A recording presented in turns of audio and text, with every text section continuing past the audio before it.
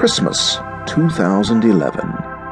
Our Christmas comic strip contains a painting of Lum, Abner, and Grandpappy Spears, based on Lum and Abner's traditional Christmas story. We see the three old gentlemen approaching an old barn, outside of which is tethered a horse.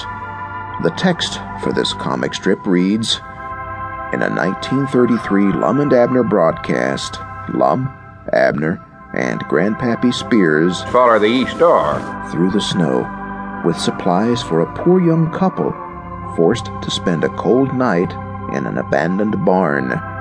In a manger, the wife, tended by Doc Miller, gives birth to a fine baby boy. This touching story, symbolic of the biblical account of the birth of Christ, was reenacted annually until Lum and Abner left the air.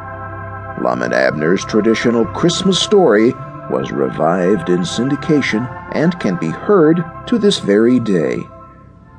Merry Christmas. Merry Christmas. Merry Christmas. Merry Christmas. Merry Christmas.